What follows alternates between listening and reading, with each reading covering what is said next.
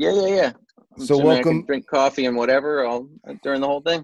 absolutely, and go for it. So welcome back to Zombie Squadcast, and today I got John Blackburn, and John and I first met, I believe, on the set of Josh Taylor's Prom Date. We worked on that for a couple of Yep. weeks.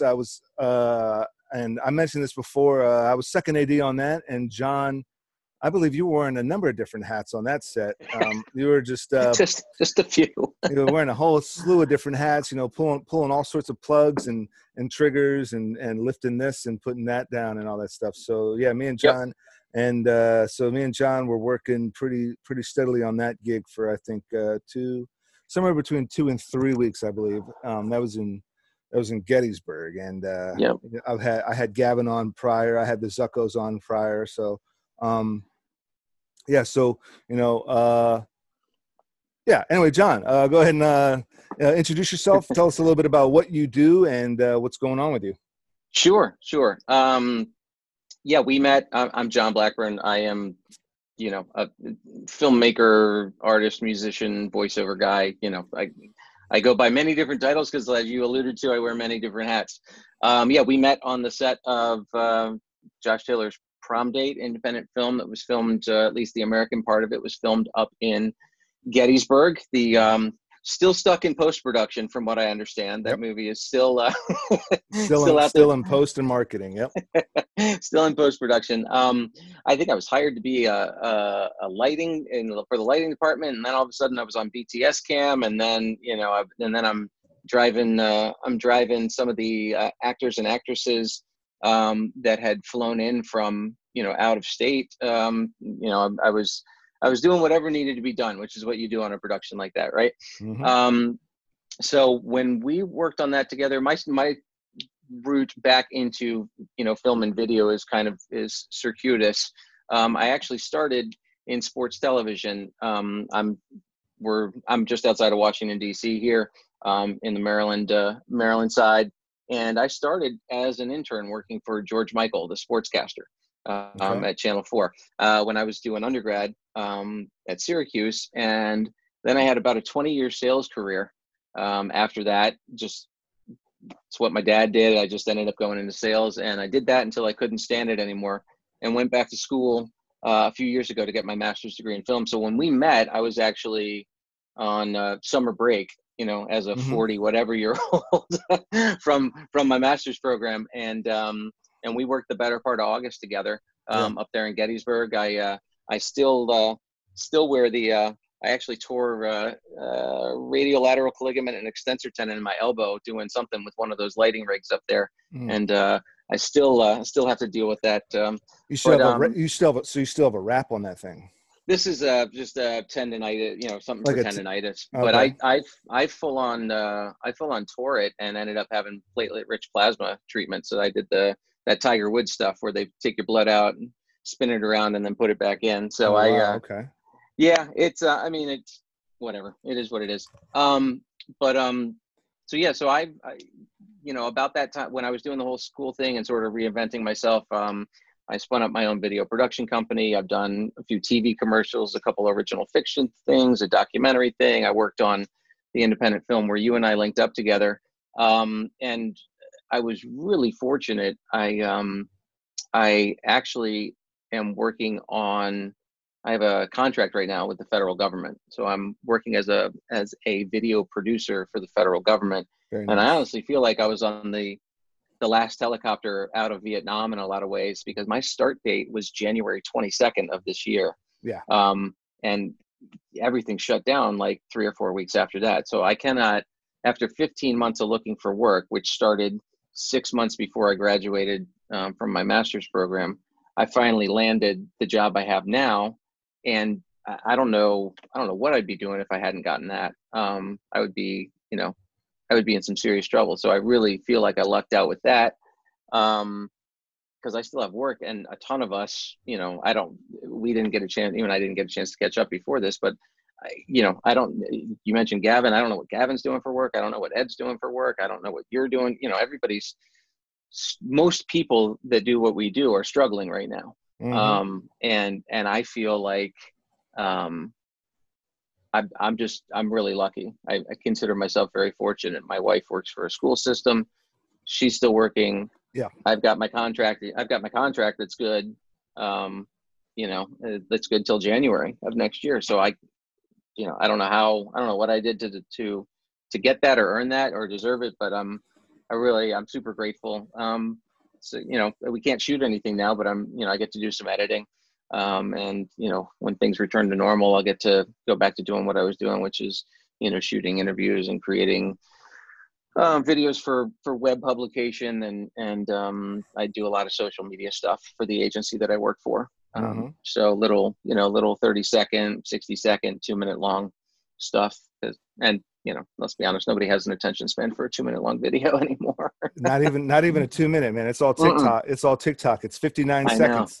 I know. 59 seconds or less. That's all you got. You're right. But luckily you mentioned you do a lot of voiceover work. So, and I've had some castings and casting some CDs, some casting directors reach out to me about voiceover work. And right now, I think when it comes to the sort of filmmakers that we are, where we are not blessed with, big budget, on location, or even studio productions, we have had to diverse ourselves doing, social media stuff and pocket hip shooting and found hacks on ways to, do things on ultra low, to where now that skill set, where in my case, and I've brought this up numerous times on the show, is that I've got a couple of series where I found hacks to where I could just have 1 or 2 people come over my house. We shot up against a simple green screen, shot all that stuff, put it in the can. Of course, I'm busy running around doing millions of gigs, but now that I'm home, I'm killing it in the post-production department. I'm, editing all these different things, and like yourself, sounds like you have some editing. You've got a number of things in the can that you're knocking out now. You're taking advantage of this time now. Yep. No, absolutely. Give me just a second. I'm going to shut this window. Okay. I had somebody fired up I had the window open for air. Somebody fired up one of their machines. Editing is probably what I like to do best. And wow. we were fortunate enough to shoot, I got 6 interviews in the can before we shut down and got sent home for mandatory telework completely. So I was able to and that happened the second week in April. So I think Friday, ominously, auspiciously enough, Friday the 13th was my first day at home for telework. So I shot my last interview for a Women's History Month project that I was working on Thursday the 12th.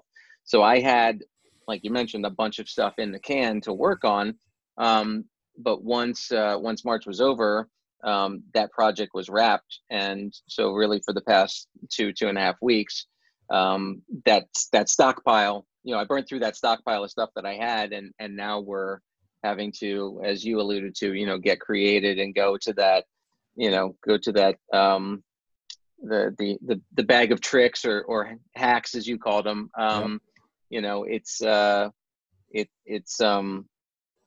some of it might actually be something where we can get paid, and some of it's like, all right, let's learn new stuff and not let the skills get rusty while I'm sitting around doing nothing. I mean, I don't think I'm not a good enough musician to ever be, to ever get paid I think the $50 and all the beer you can drink that I got paid as a guy in a band in college is probably the most professional deal I'll ever get as a musician.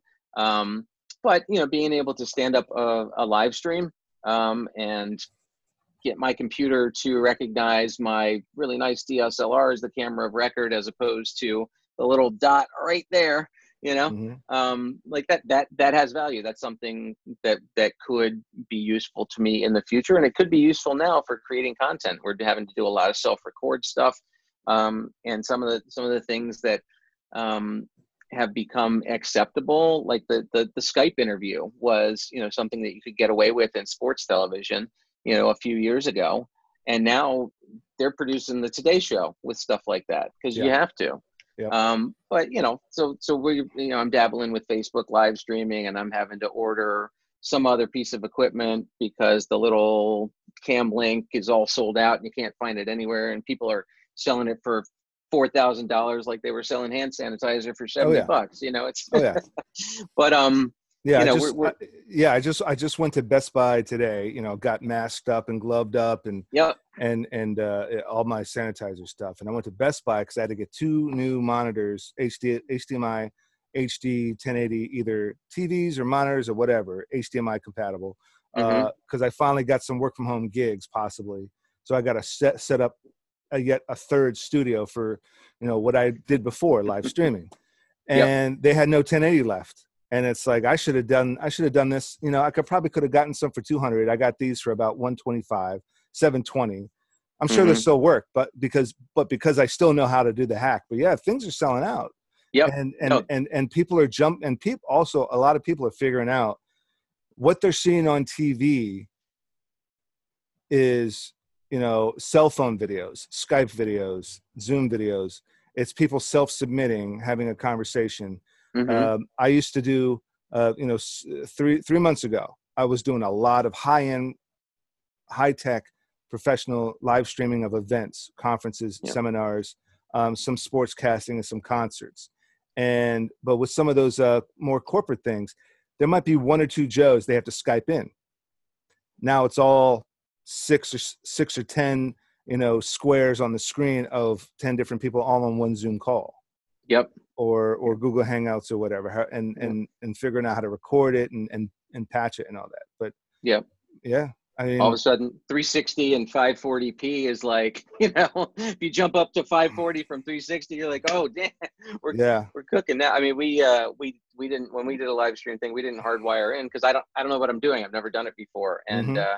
I have an Ethernet cable, but I didn't, I was just working off the wireless I recorded on my cell phone and plugged, the bottom of the cell phone into a Zoom recorder and had two microphones set up in front of my fireplace, but put a little clip-on moment or all a clip lens or whatever, so I'm figuring it out on the fly. Yeah, And people were like, look great, sounded great, and I look at it and I'm like, it's 360p, maybe occasionally jumps up to 540, and I way over modulated the microphone, but people are fine with it now because it's there's so little going on. right. I mean, people are more forgiving about maybe Yeah. specific quality of this and that now, because they're still getting content. And I think Yep. because we're trapped in a sense, we're quarantined, we're stuck inside. It's not necessarily the quality of the content, but it is the content itself. Is it uplifting? Is it informative? Or is it just the same old bullshit? And if they're listening to something that is still informative, something new, spun in a different way, told in a different way. So you got shitty webcams, you got shitty, Yep. built-in microphones of a laptop, but you can still hear it more or less. Mm-hmm. You can still understand them, and you're still absorbing this information. It's still the content and Yep. the information, and hopefully 9 times out of 10, it's informative and uplifting and positive. Yep. And people are sucking it up. And Yeah. A bunch of times I've talked to clients, colleagues, and I've showed them the new commercial, the new Apple creative commercial. And I mean, of all people, Oprah Winfrey just set up a cell phone and she's talking to the cell phone, and she filmed herself on a cell phone talking to somebody on Skype and just giving all this one-on-one advice. I think she's doing she's doing a podcast of her own on her webcam, and it's Oprah Winfrey of all people. Can't she have a studio? Why bother? Just get face to face with people. In a sense, you and I, in a sense, are talking to each other. It's not a studio, and she doesn't have 17 different cameras to cut away to. It's just her talking, engaging, eye contact in a sense digitally through this. And so I think it's a unique change, and it's definitely going to impact how we absorb content in the future. It'll be interesting. That's where I was wanting to go next. It'll be interesting to see how much this does change, because I'm sure that we will go back to what we had. And we're not going to stay with, you know, low res, low quality from a production value standpoint. Once things get back to normal, we'll go back to what we were doing before. But I wonder how much of an impact this will have. Like, you know, the pendulum will swing back, but how far is it going to swing back? I guess is what I'm trying to say. Like, Sure. you know, how much is this going to change the way what we do gets done? Because there will be that pendulum, that swing back to, I don't want to say the regression because but we're going back to what was going on, you know, up until the end of January or mid-February. Yeah, So it'll absolutely. be interesting. Yeah, and even to think of such projects as Unfriended or Searching, I think it is, where the father was trying to find his daughter through social media, and the whole film was just produced in such a way that it was a screen record of him on Facebook. It was a screen record of him on FaceTime, Skype. Yep. You know, they did screen records of everything through either a phone or a computer. And that was done a year ago. Yep. And so now it's these people, these artists found hacks before to pull off engaging storytelling, suspense, thrillers, action, through different means, to find a budget hack, to find a production hack, to find a, you know, set deck and artistic hack. And now hopefully we've been inspired by that. And to you know, take on that kind of mentality. I've had clients before that looked at my productions and said, you know, why don't you make this bigger? I'm like, I haven't even pulled the trigger on the first season. This is my idea. I found this hack. This is the direction of the first and second, maybe third season. Maybe down the road, we'll get to the, you know, Avengers budget, the DC budget, the Lord of the Rings budget. But right now it's done this way.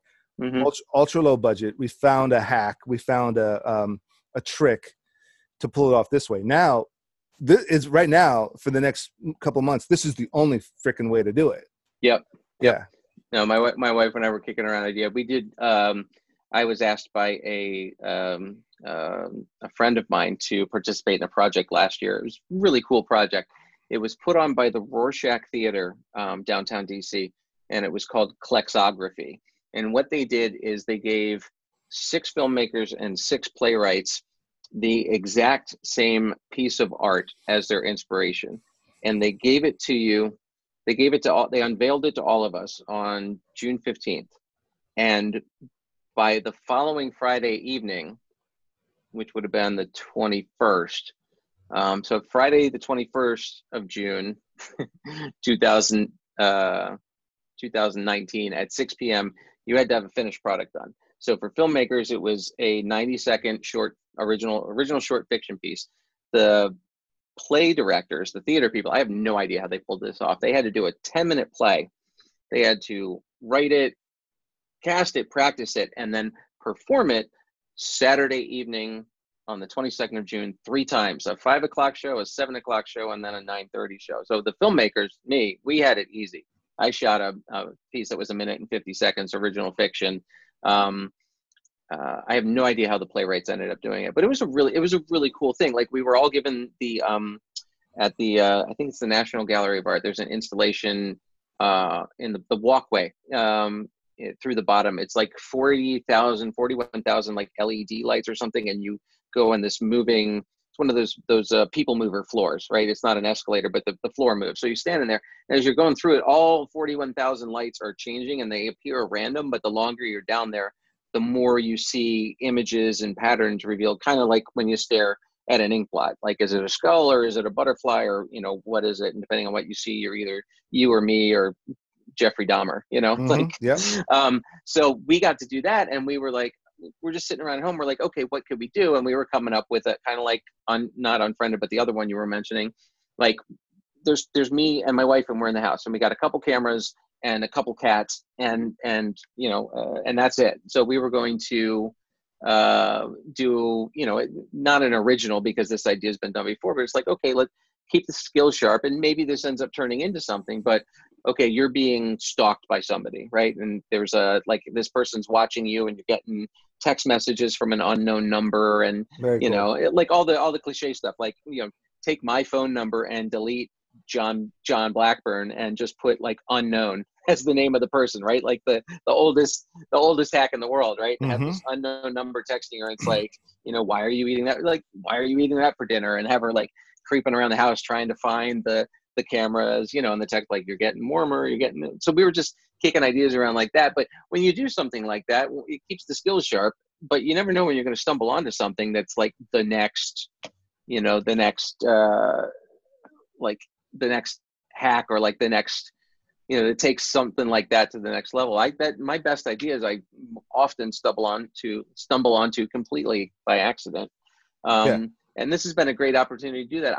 I like editing, and I'm, Adobe Premiere is what I use when I edit, but I own Final Cut and I own DaVinci Resolve, and I have the Adobe Suite, and I didn't know anything about After Effects. And my boss has said, you have a membership to LinkedIn Learning, go learn After Effects. So I'm getting paid money to learn a new skill right now, but it's, like I said at the beginning, I'm incredibly lucky to be in the position that I'm in at the moment, but I'm hopeful that the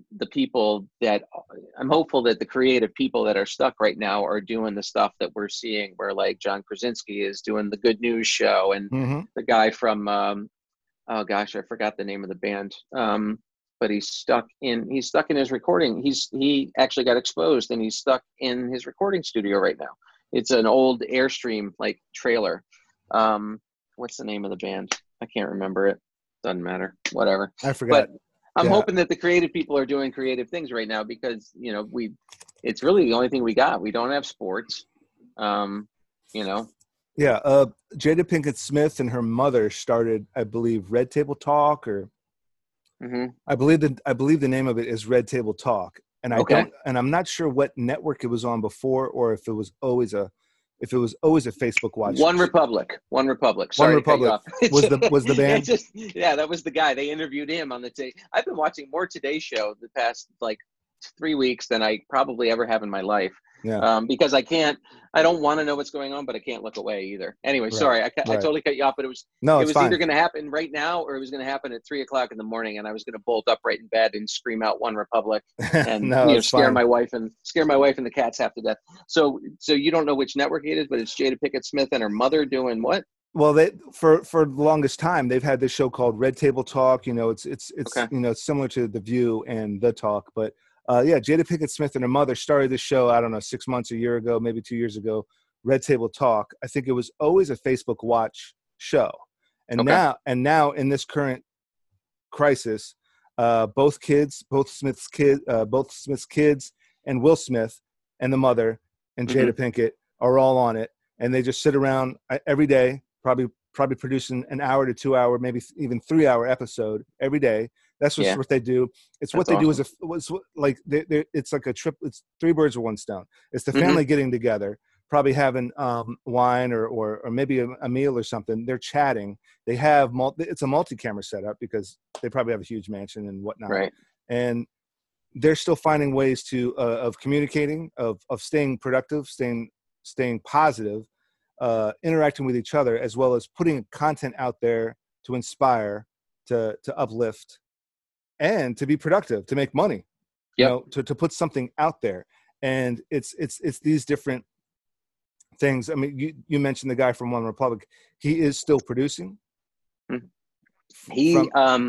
What my understanding watching the piece on the Today Show when I was watching it is that they were on tour, or they were doing an appearance or something, and he was over in London, and literally they were coming back from London or somewhere in England, and when they landed in LA, he had gotten a phone call or had a voicemail from somebody, like the guy he had been hanging out with, having pizza with, like the day before, is like, "I'm so sorry, I just found out that I tested positive." So he got right off the airplane. The way he tells the story, he got right off the airplane and basically went and got, and is doing his 14-day like isolation. So he went to his Airstream trailer, which I don't know if it's parked in his driveway or what, But wherever his Airstream, his converted Airstream trailer is, that his studio is, he went there to spend his 14 days to try and do something. And I guess word got out that he was there. So he was promoting some song that he released like within the past,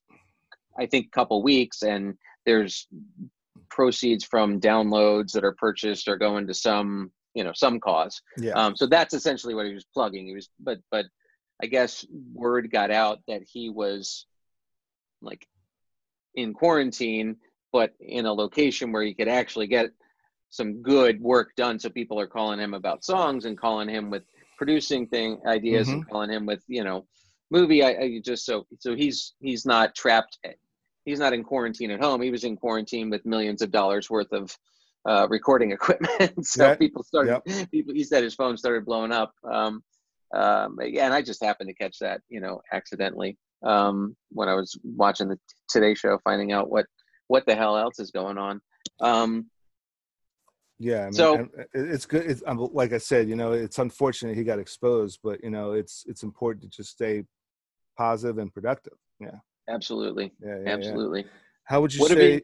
Huh? Go ahead. No, you go ahead. No, it's your nickel, man. I was going to ask you what you've been doing to stay positive and productive, other than this show. Well, yeah, me and the wife, we brought home a baby born February 29th. So we brought him home. I did not know that. Yeah. Thank you. Awesome. So we brought him home March 4th or 5th. I think it was 4th.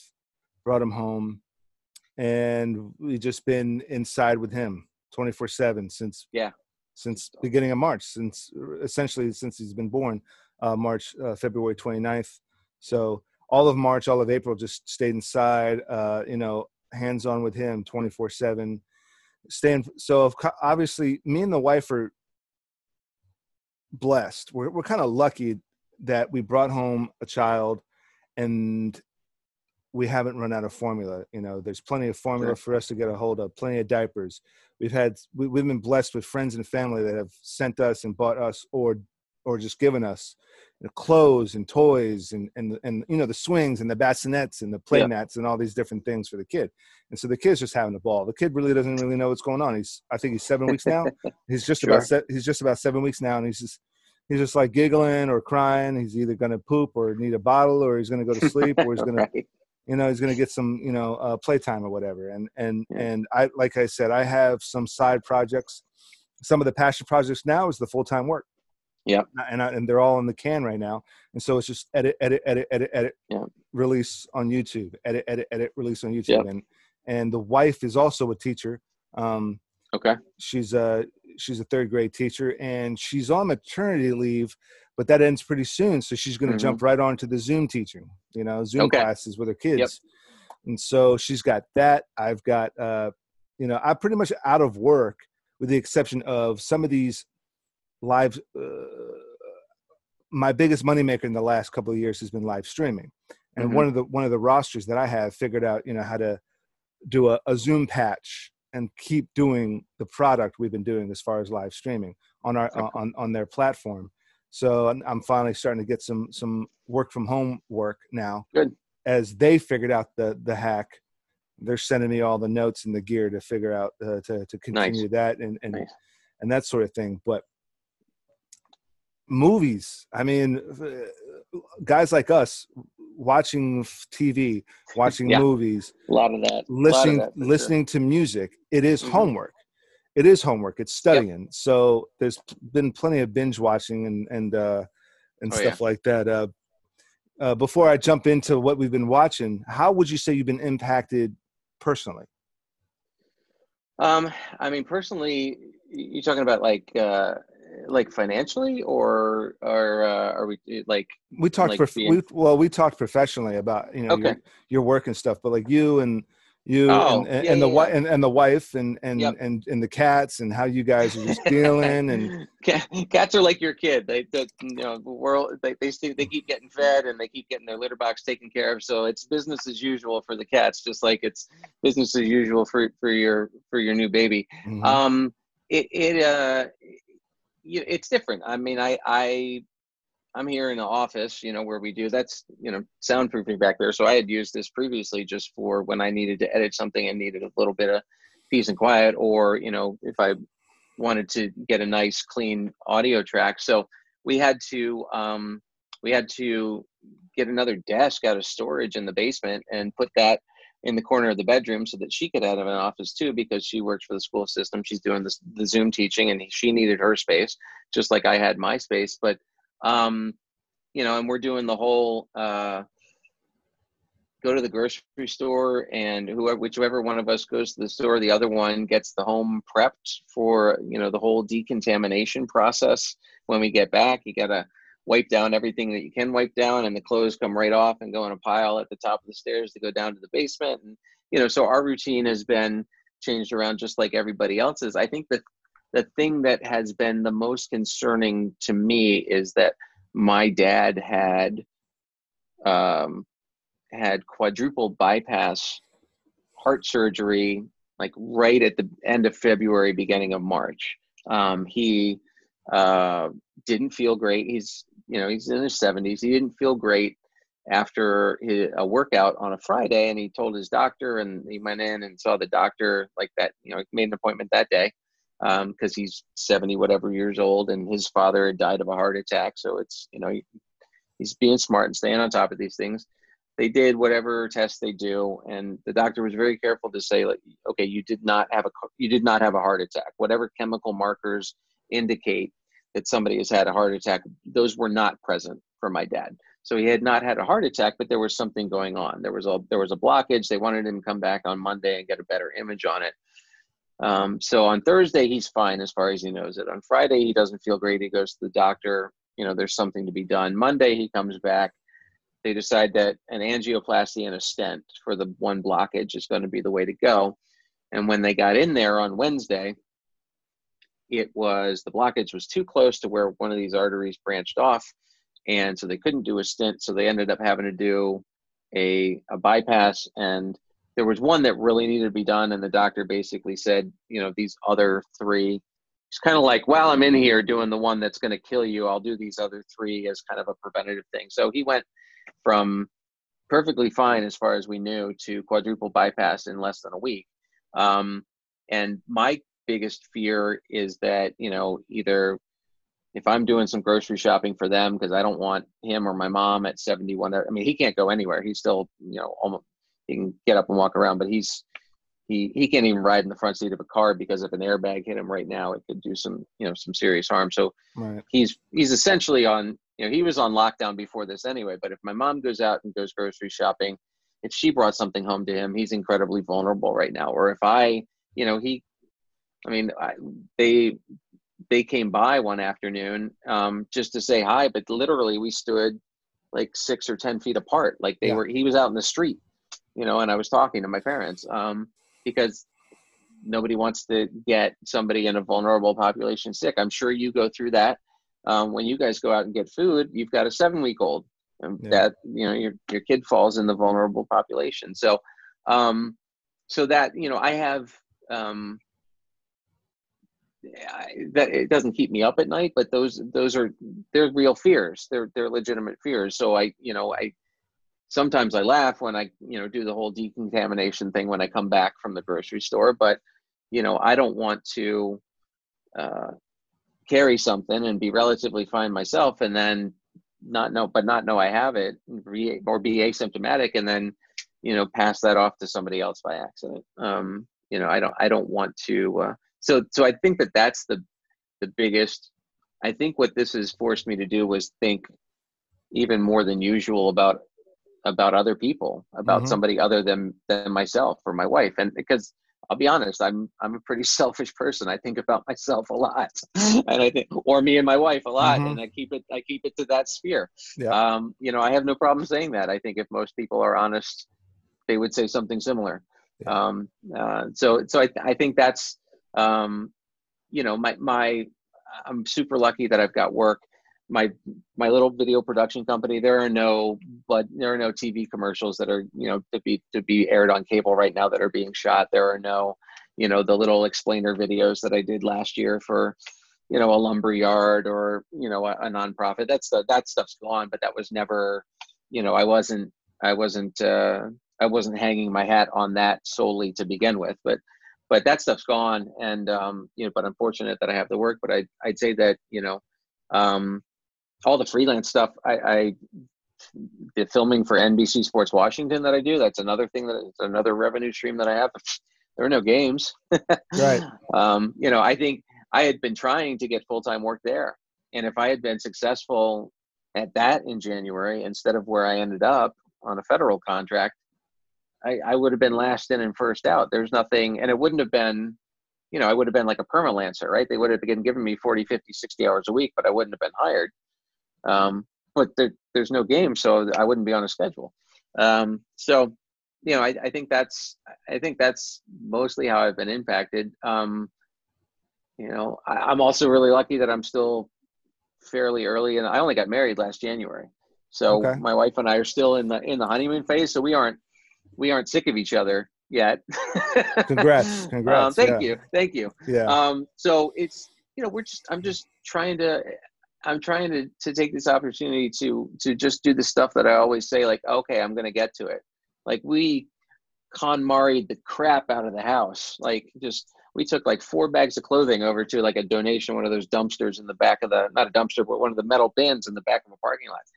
We've been talking about, downsizing and getting rid of the stuff we don't need and donating stuff for forever. And, we don't do it.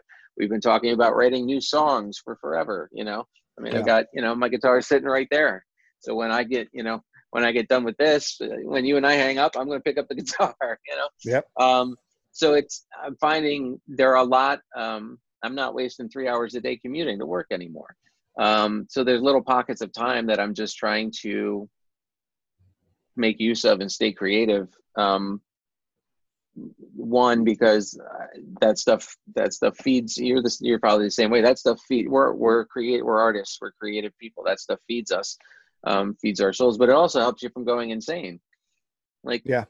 I would not, if my wife and I shot that little, 2 or 3 minute video of her being, stalked by some unknown person, we're not breaking new ground cinematically by doing that. But what we are doing is we're coming up with a fun project that we get to work on together, for a couple days. Yeah. And it keeps you from, wanting to,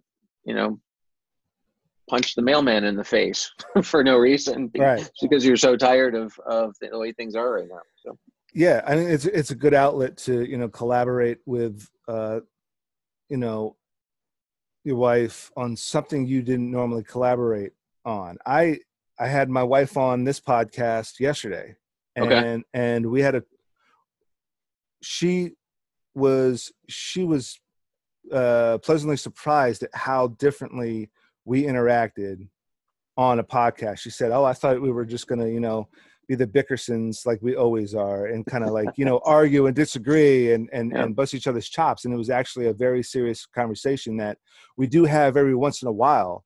Mm-hmm. But a lot of times,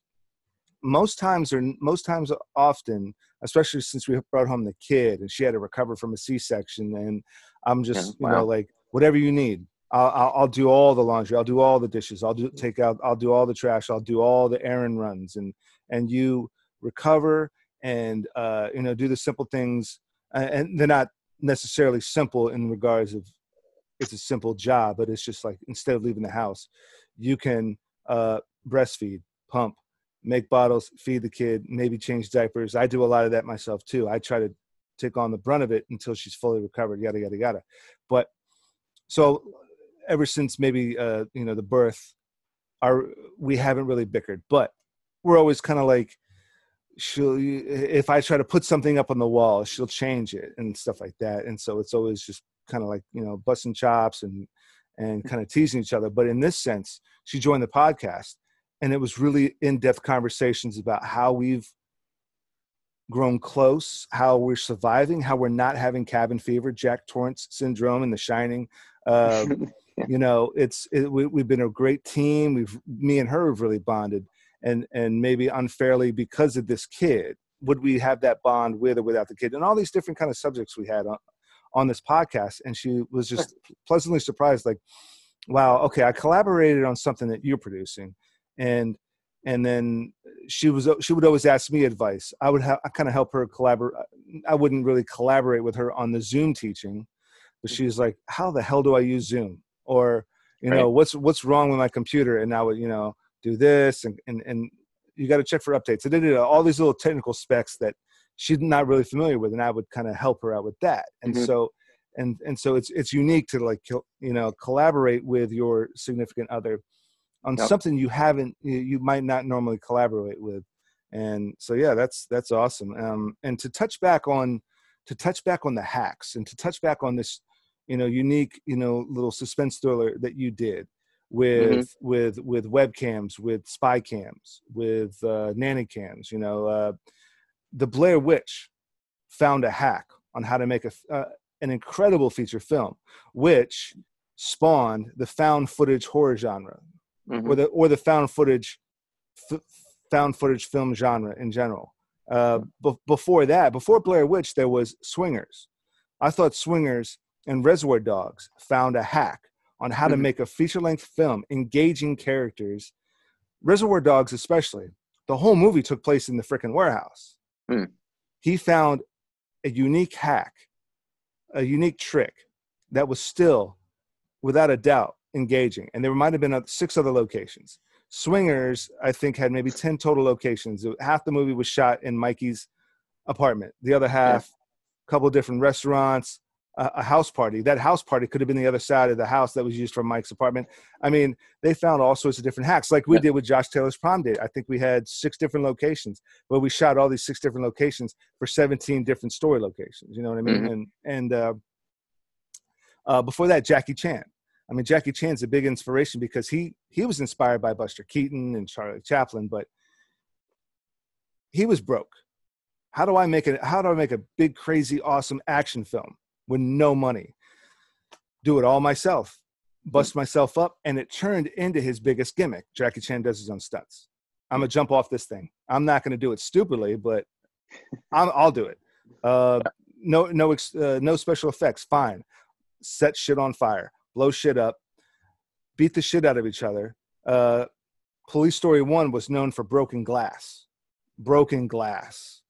Instead of instead of huge explosions and major gunfights, they were throwing each other through windows after windows after windows. And in the second thing, and in the second one, it wasn't CGI special effects. They were actually lighting each other on fire. Not to I didn't know mention, that. not to mention just all the fight scenes and like kicking each Yeah. other over this and throwing each other over that and da da da da da. He Yeah. found a way to make it engaging, but no wires. You know, Hong Kong was huge in what is it called? Wire kung fu. He didn't do wires, too expensive. He didn't do CGI, too expensive. You know, they just kicked each other through a wall, through a door, through a window, stuff like that. And so, Yeah. which progressed. It was like, you know, people, I know I can tell this story, but how do I do it? How do I do it with what little money we have? And then eventually those indie filmmakers, the director, Doug Lyman, the director of Swingers, went to Born Identities, went to a couple other big budget like espionage Yeah. films. But I think his directorial debut was Swingers. And Jon Favreau's writing debut was Swingers. Yeah. And look at Jon Favreau now, you know, directing Iron Man's and some other Yeah. Avengers movies, and he's like got a lifetime contract with Disney Plus now. So Yeah. you know, it's just about like thinking outside the box and taking a risk. Yeah. If you don't have the money to risk, so what other real risk is there except for time? And if you fail and fail and fail and fail and fail, you're eventually going to start to succeed. Failing, even look at The Room. You know, that movie, The Room, that really bad movie, The Room. It was so bad. Which one was that? I'm trying to remember. The one with the bad acting. They wrote the movie The Disaster Artist and made the movie The Disaster Oh, Artist. yeah. Okay. Yeah. I'm not talking about. There's a new Shudder movie, or there's a new Shudder movie called The Room, and and then there was that Oscar-winning movie with Brie Larson called just Room, not the word Right. the. Okay. It's called All Room. right. I'm talking about The Room, back from like early 2000s. The really Okay. bad, so Yeah. bad it's amazing, and everybody knows about it. They took a risk. It was a terrible movie, but they took a risk, and they earned worldwide acclaim for it, which turned into a book, which turned into an Oscar-winning biopic. And now those two stars from the shitty The Room are in a new suspense thriller, which is like a cult classic now. It's a totally separate movie, Crazy. but they play weird. Now they're playing weird, obscure characters, and they took a risk because they were going nowhere in their film career. They took a terrible risk, which turned into a major fail, which turned into this Yep. huge worldwide phenomenon. Outtakes. I mean, people look at outtakes, screw ups. People love outtakes, and that's another thing Jackie Chan did. Show the outtakes. We biffed this over and over and over again. Make a joke out of it. And so that's what they did with The Room, and that's what they do with a lot of other things. You know, YouTube channels are based on fails and things of that nature. And if you have something that's crappy out there, you took a risk, at least own it, and still try to just put it out there. Yep. If people dump on it, so what? I mean, you did something more than the people dumping on it did.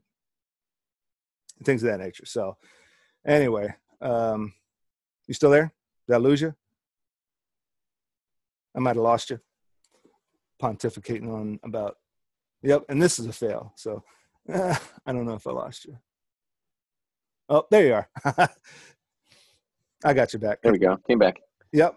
And so yeah, that looks like a fail on my end, on my internet. but and then it's funny, and people are going to be like, "What the hell happened?" And then we're back into it, right? So, moving on. Let's talk about I don't know, something that a film or a series of films, a series that you've been binge watching, books that you've been reading. I am not a reading person. That is, my wife loves reading books. That is, I just don't. It's one of those things where I say, like, I should do that because I feel like people want to hear that other people enjoy reading. I fucking hate it. I don't like doing it. So I was good at it, and I don't know. I guess it is a perishable skill. I don't. I mean, I think there's some of that. I think there's some of the, like, maybe there's an ADD thing that, like, you know, I have to reread something a couple of times for it to click. But I would rather listen to something or watch it. I just don't enjoy reading. So we ponied up for the 30-day trial of CBS All Access. So we're trying to get everything we can out of that. We both love Star Trek. So we did Picard in like a day and a half. Oh, shit. Loved a lot of it. We loved maybe a week, maybe it was a full weekend, but everything. My Wi-Fi freaking sucks. Oh, brother.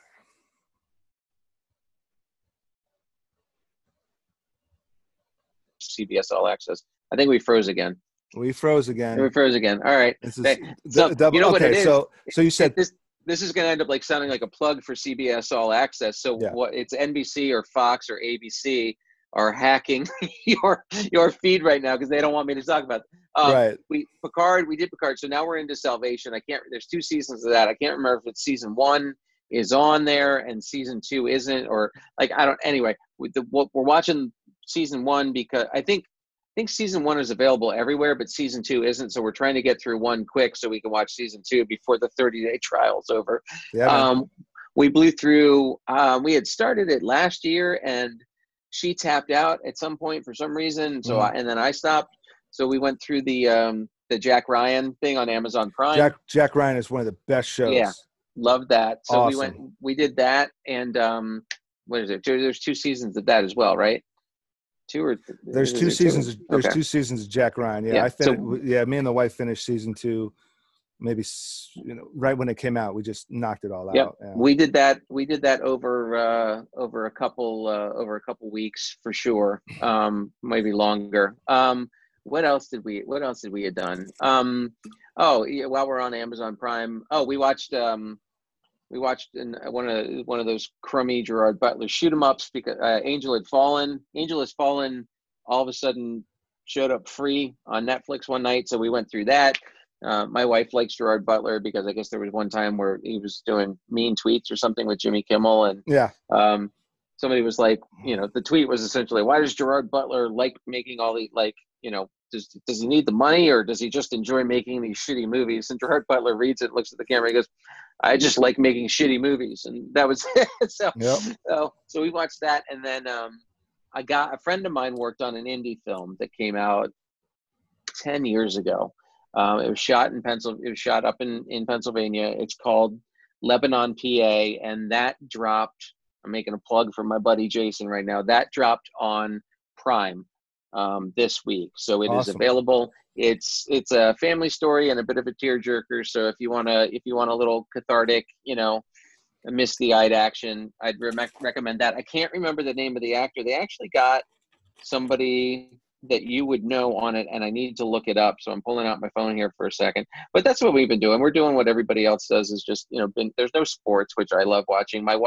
I got my wife into hockey when we started dating, and no sooner did she get into hockey than the Washington Capitals, that's the replica banner back there, they finally won the Stanley Cup. Hell yeah. So she yells at the TV more than I do about Lebanon. She loves at the TV more than I do during hockey. So we're both, we had tickets to a game, and I don't know what's going to happen.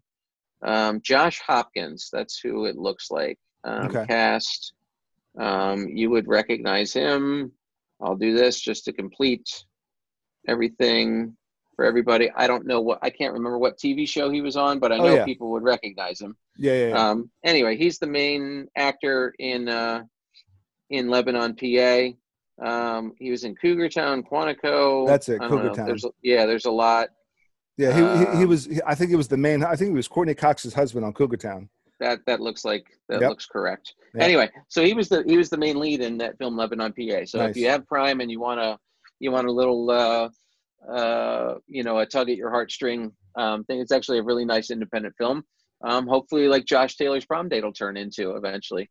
But yeah, that's what we're doing. We blew through before all of this happened. We just wanted to show, we like having something on in the background when we're just hanging out. So we, over the second half of 2019, went through all 8 seasons of House or something. Okay. So yeah. Wow. Which I only ever watched like 1 or 2 seasons. I was surprised that they had actually gotten through 8 seasons. But the thing, we're both Trek people. Like my wife's first crush in life was Captain Jean-Luc Picard. Mm-hmm. And I got in, TNG was Next Generation was my entry into Star Trek, and I sort of worked backwards from there. I mean, I think my parents took me to see, what was the one where the original cast saved the whales at some point? I think that's 6. It's either 5. It's either 5 or 6. So like my dad had introduced me to like the original Star Wars movie or Star Trek movie and Wrath of Khan, but like my entry point really was the Next Generation. So was mine. So my mom and dad, I guess, especially my dad was a Trekkie, definitely into like the Captain Kirk. And I don't, growing up, I don't think I ever watched reruns with him or anything. Mm-hmm. When the Next Generation came out, my dad blew a gasket. He goes, "We're going to watch this, and you're going to watch this with me." And I was definitely into it. It was definitely cool, unique.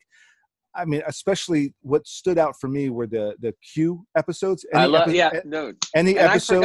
I forgot that the pilot episode was a Q episode, which I completely forgot about. Any episode with Q really stood out for me because he was. Yeah, me too. He was basically, the show's version of God, testing them and testing their wits, testing their integrity, testing their morals, testing their ethics, all that stuff. I don't want to get into like the whole semantics of it, but definitely Next Generation, like anything with Q, the episode, there are 4 lights, like, bro, that stood out to me beyond any other. If I see a light, I always like when you just see something and I see someone that has like a strip of lights in a bathroom or something, I'm like, there's 4 lights. I always think back to that. So then having watched that, maybe try to get into like the old classic Kirk and Spock episodes, couldn't follow it. So cheesy. But at some point I saw Star Trek, the motion picture way after Next Generation. And I was blown away. Like, bro, how did this not win Oscar after Oscar for everything that a movie could be nominated for? It was like what V'ger turned out to be, and how deep they went, and wow. And then I guess I'd really like Wrath of Khan was cool, but you had to be a Kirk and Spock show fan Yeah. to understand what Wrath of Khan was about. And then every other movie was just following Wrath of Khan. It didn't Right. really follow V'ger, which I was kind of disappointed with, because the Star Trek the motion picture was just this huge god built itself on such a minuscule thing, and it just built and built and grew, and you're like, what in the actual freak, you know? That, you know what I always think about when this stuff comes up, because I love cartoons. We started talking about voiceover stuff, and I love doing like character work is what I would love to do. Like it started when I would, come home from from the bars in college, and I turn on TV and I just start trying to mimic what I was seeing on TV. So like Aqua Teen Hunger Force is on TV and Meatwad's talking, and I'm like, well, you know what? I bet I could, if I tried hard enough, I could probably talk like him. Like maybe I might not be able to say everything he says, but I could probably say most of it. So we start doing that, and I'm like, it's perfect, man. Maybe I can do, and then I'm like, all right, Droopy Dog, we get the jowls going. It's like, yes, sir, right away, sir. Oh, yeah, it's horrible, right? And then I mean, like, I have like little pockets. Like I can do Stewie from Family Guy, but I can only say, like, I think the only thing I can say is cool. And when he says hi to Brian, oh, hi, Brian, and I didn't practice it. That's pretty bad, actually. But I can't remember now. I'm going to be stuck on that. Anyway, so like, just love doing voiceover. Like, I can't do Harry Carey to save my life, but I can do Will Ferrell as Harry Carey. Like, it's like, hang on, here we go. Like, hey, Cubs fans, do you think the moon is made of cheese? I just want a hot dog. Like if you ever see the Will Ferrell, can't do Harry Carey, but I can do Will Ferrell. So I have like you can do Will Ferrell's version of Harry Carey. Will Ferrell's version of Harry Carey, but love doing voiceover work. So cartoons, to tie it back where I was going. Do you remember the episode of Futurama where Bender meets God? Nope. Okay. Bender gets launched into outer. Do you know Bender, the robot from Futurama? He gets launched into outer space, and he happens upon this Oort cloud of stars that are blinking in binary, and he like floats over to it, and the Oort cloud is like essentially God, and Bender has this civilization that starts growing on him, and he starts trying to play God, and when he does nothing, people die, and when he does too much, people die, and like the whole moral of the story is like, when you do things right, people won't think you've done anything at all, or people won't know you've done anything at all. Anyway, but there's a Futurama, like, takes a lot. First of all, they do a ton of like actual science-based stuff, but they take a lot from the Star Treks and the Star Warses of the world. There's an episode where there are two satellites that end up mashed together, and it's like threatening to like destroy Earth. So it's just, and it's called like V-Giny or something, and it's like a Virgin Galactic and I forget the two combination, but it's like a straight ripoff of Star Trek essentially, with the V'ger thing. Anyway, so that made me think of that. So I hijacked this and took us down cartoon voiceover road there for a second. That's plug yourself away. I mean, we need to get as much gigs as we can these days. So, right on. But you did pretty well, spot on impressions there. So hopefully, thank you. The Meatwad was okay. I don't know why Stewie was bad. Maybe I had like, cool. Oh, hi, Brian. That was a little better. Cool whip. Cool whip. My wife does that one better. You know what I was working on? This is like the next level of this stuff. So I can't do an impression of Harry Carey, but I can do an impression of Will Ferrell doing Harry Carey. The one that I've been working on is actually De Niro, right? But I don't say anything. It's just me doing this. Yeah. Just me making that face. He even frowns smiling, like he. Yeah. His face only goes down. It's That's pretty. That's I don't pretty look good. I don't look anything like him, but when I do that. Yeah. I don't. That's good. That's good. Yeah. So it's an impression where I don't say anything, which actually makes a lot of people happy because I tend to talk a lot. Yeah. I used to do John Travolta from Saturday Night Fever. Yeah.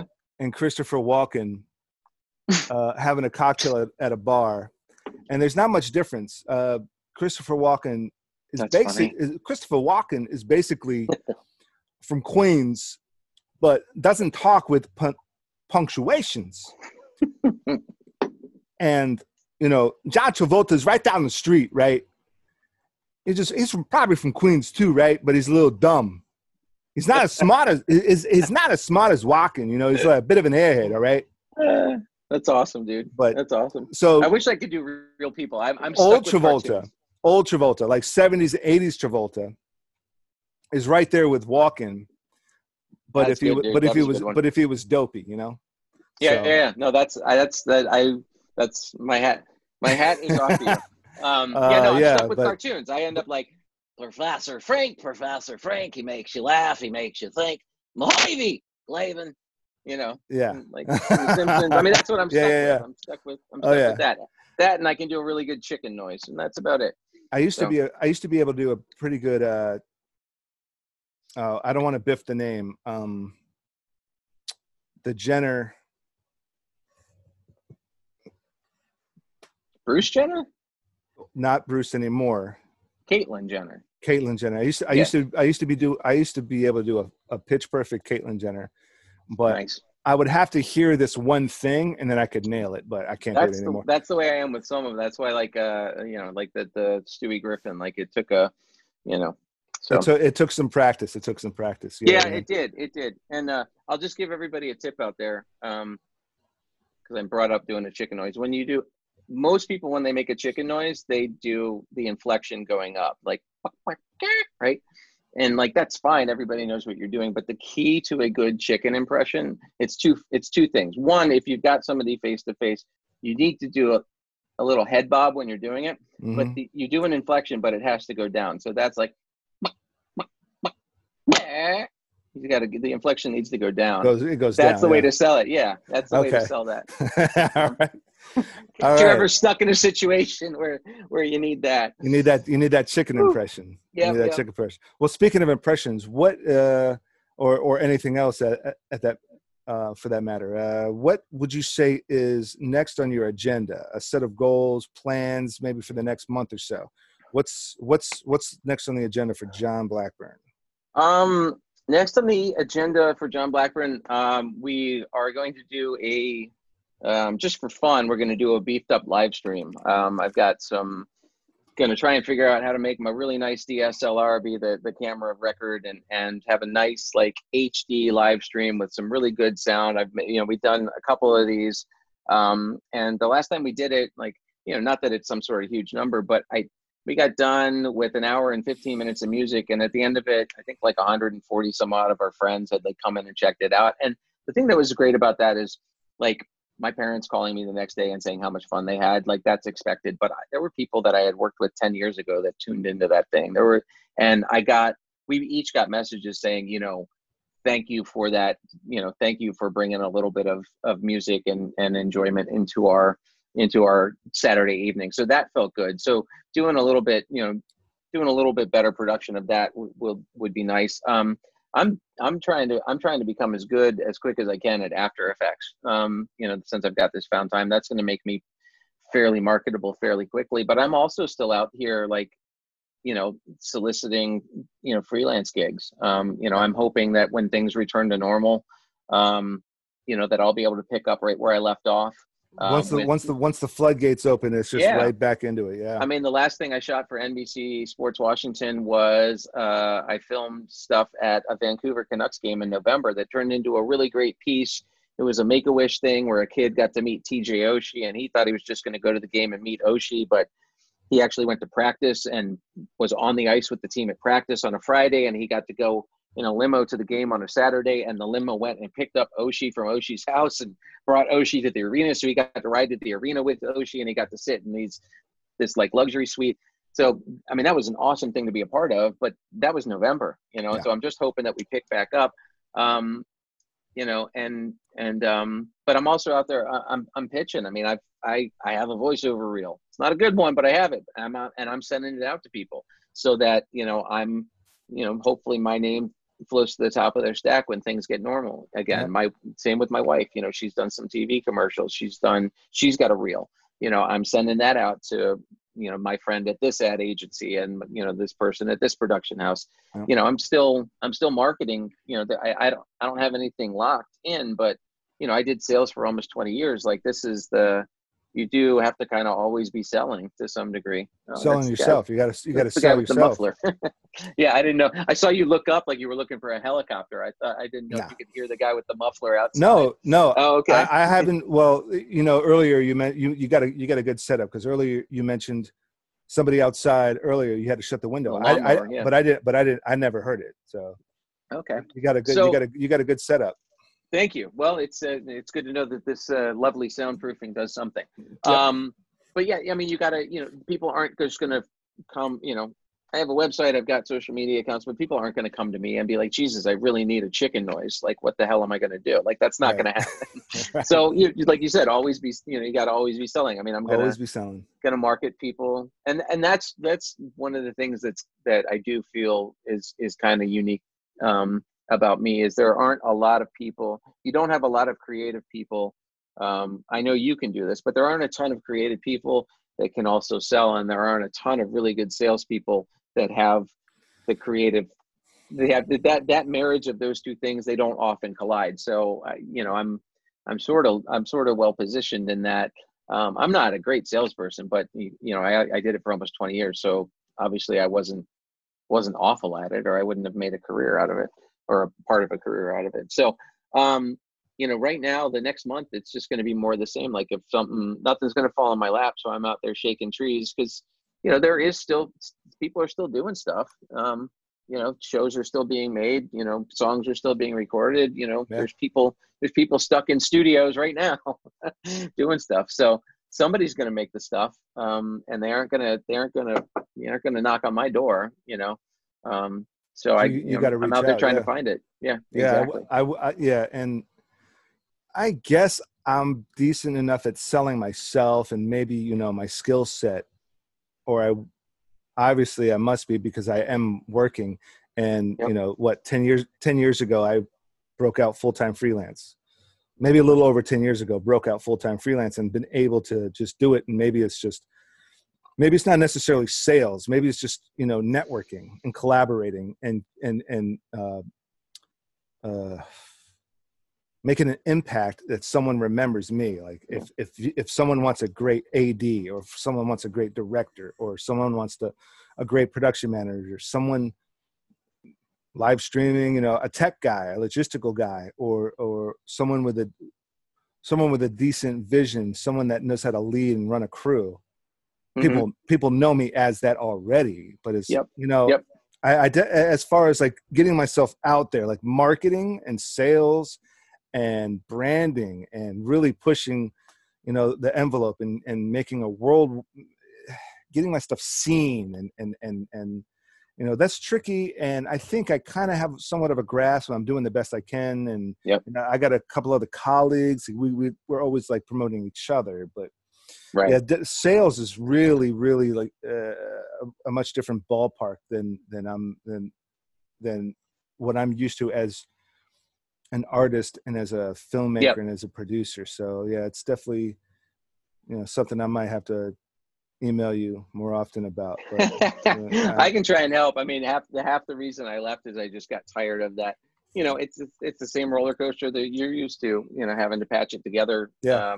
From time. I mean, like, it's that my dad used to call it the hero bastard curve, right? Mm-hmm. Yeah. You can walk in at the end of the month with a huge deal on the 30th or the 31st of the month, and you're the hero. You kept the lights on for the place. Everybody made money this month, and Mm-hmm. you walk back in Monday morning on the second or the third, and you're right back down to the bottom again. And I got tired of that in sales, and it's one of the things that scared me to death about what we do, and one of the reasons I gravitated towards that contract job that I had, because I wanted to know that things were going to be okay, at least for a period of time. Right. But yeah, I mean, but you're always selling. I mean, even with a full-time job, you're still convincing people on a daily basis that you're the person to do whatever needs to be done. So yeah, everything ends up selling. The nice part is, you know, with me and my editing skills or my skills behind the camera or even my skills making chicken noises, right? Like I'm selling something that I believe in, as opposed to a copy machine, which I've sold, or IT services, which I've sold, or a cell phone, which may be a great cell phone, but I don't, it's a cell phone and somebody else sells one just like it, Right. so it's a little different when you've got true skin in the game, kind of like the way we do. Mm-hmm. Absolutely. So, Absolutely. Well, if there's one point, one bit of advice, even one word that you could, share with our viewers, what few viewers I do have, one point you want to make, what would that be? um, it is the follow your dreams cliche. Okay. But I say it because of this. I started in sports television, and I thought that's all I ever wanted to do. I wanted to be a professional athlete, but I ended up 5'7", so that wasn't going to happen, right? So the next best thing would be to work in sports. So I did that, and then I went into sales, and I did that till I just absolutely couldn't stand it. I was putting on a necktie, and I'm like, I'm gonna throw myself in front of a fast moving large vehicle if I keep having to do this. Like all the stockbrokers flying up Right. dropping from the sky, right? Yep. Yeah. I mean, I just couldn't. I did it till I couldn't do it anymore. I'm not going to badmouth sales because it is a useful skill, and I have a really nice house because of it. The cats compliment me on it all the time. But at 40 whatever years old, I said, I can't do this anymore. I need to do something that I'm passionate about. I need to feed my creativity. And I put myself back full-time master's program. Now, not everybody can do that, right? People got families and kids and other obligations, but I started by taking a $700 course at a junior college just to make sure I even still liked school. And I took an editing course in Adobe Premiere at Montgomery College in Montgomery, in Rockville, Maryland.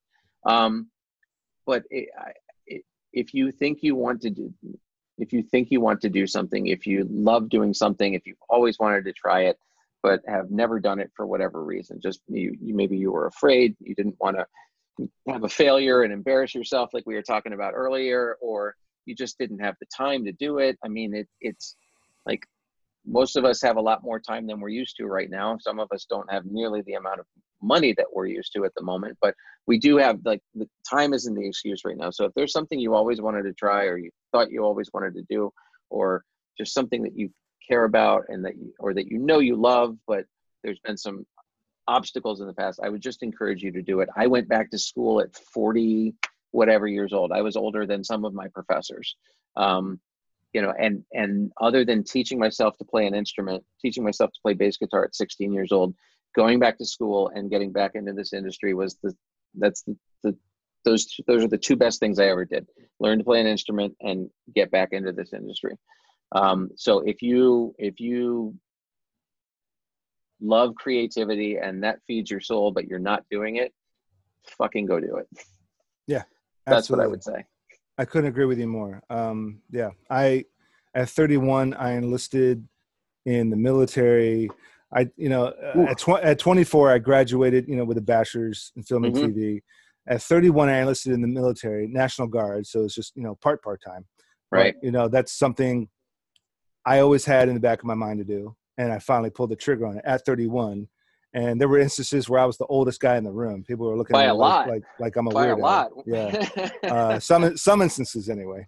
But and then a few years after that, I decided to delve into acting, and I got into some commercials that a lot of people see all the time. I got into a couple of shows that a lot of people see all the time, and so I decided to take a risk, and I'm nowhere am I at a level that I want to be.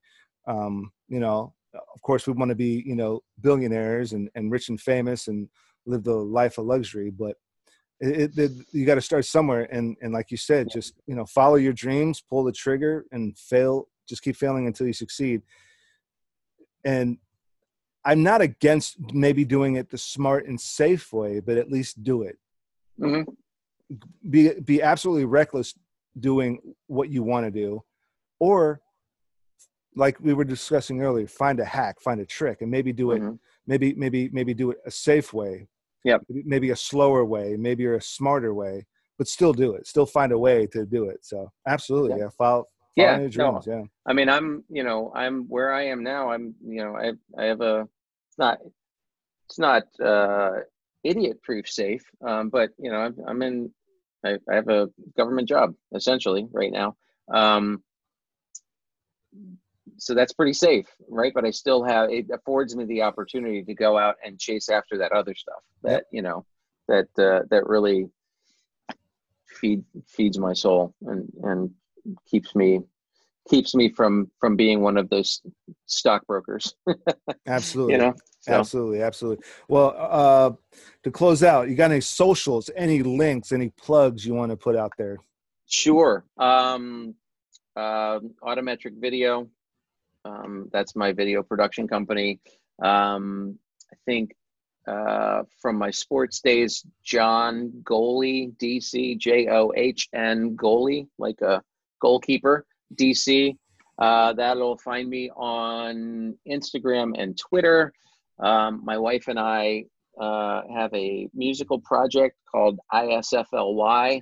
That stands for I Super F Word Love You. So ISFLY Music on Instagram. If you enjoy 90s sort of like pop punk indie, if you grew up in the DC area and remember WHFS, that we both grew up listening to that. So Green Day, there you go. Jimmy Eat World, Green Day, all of that Jimmy stuff. World. You got it.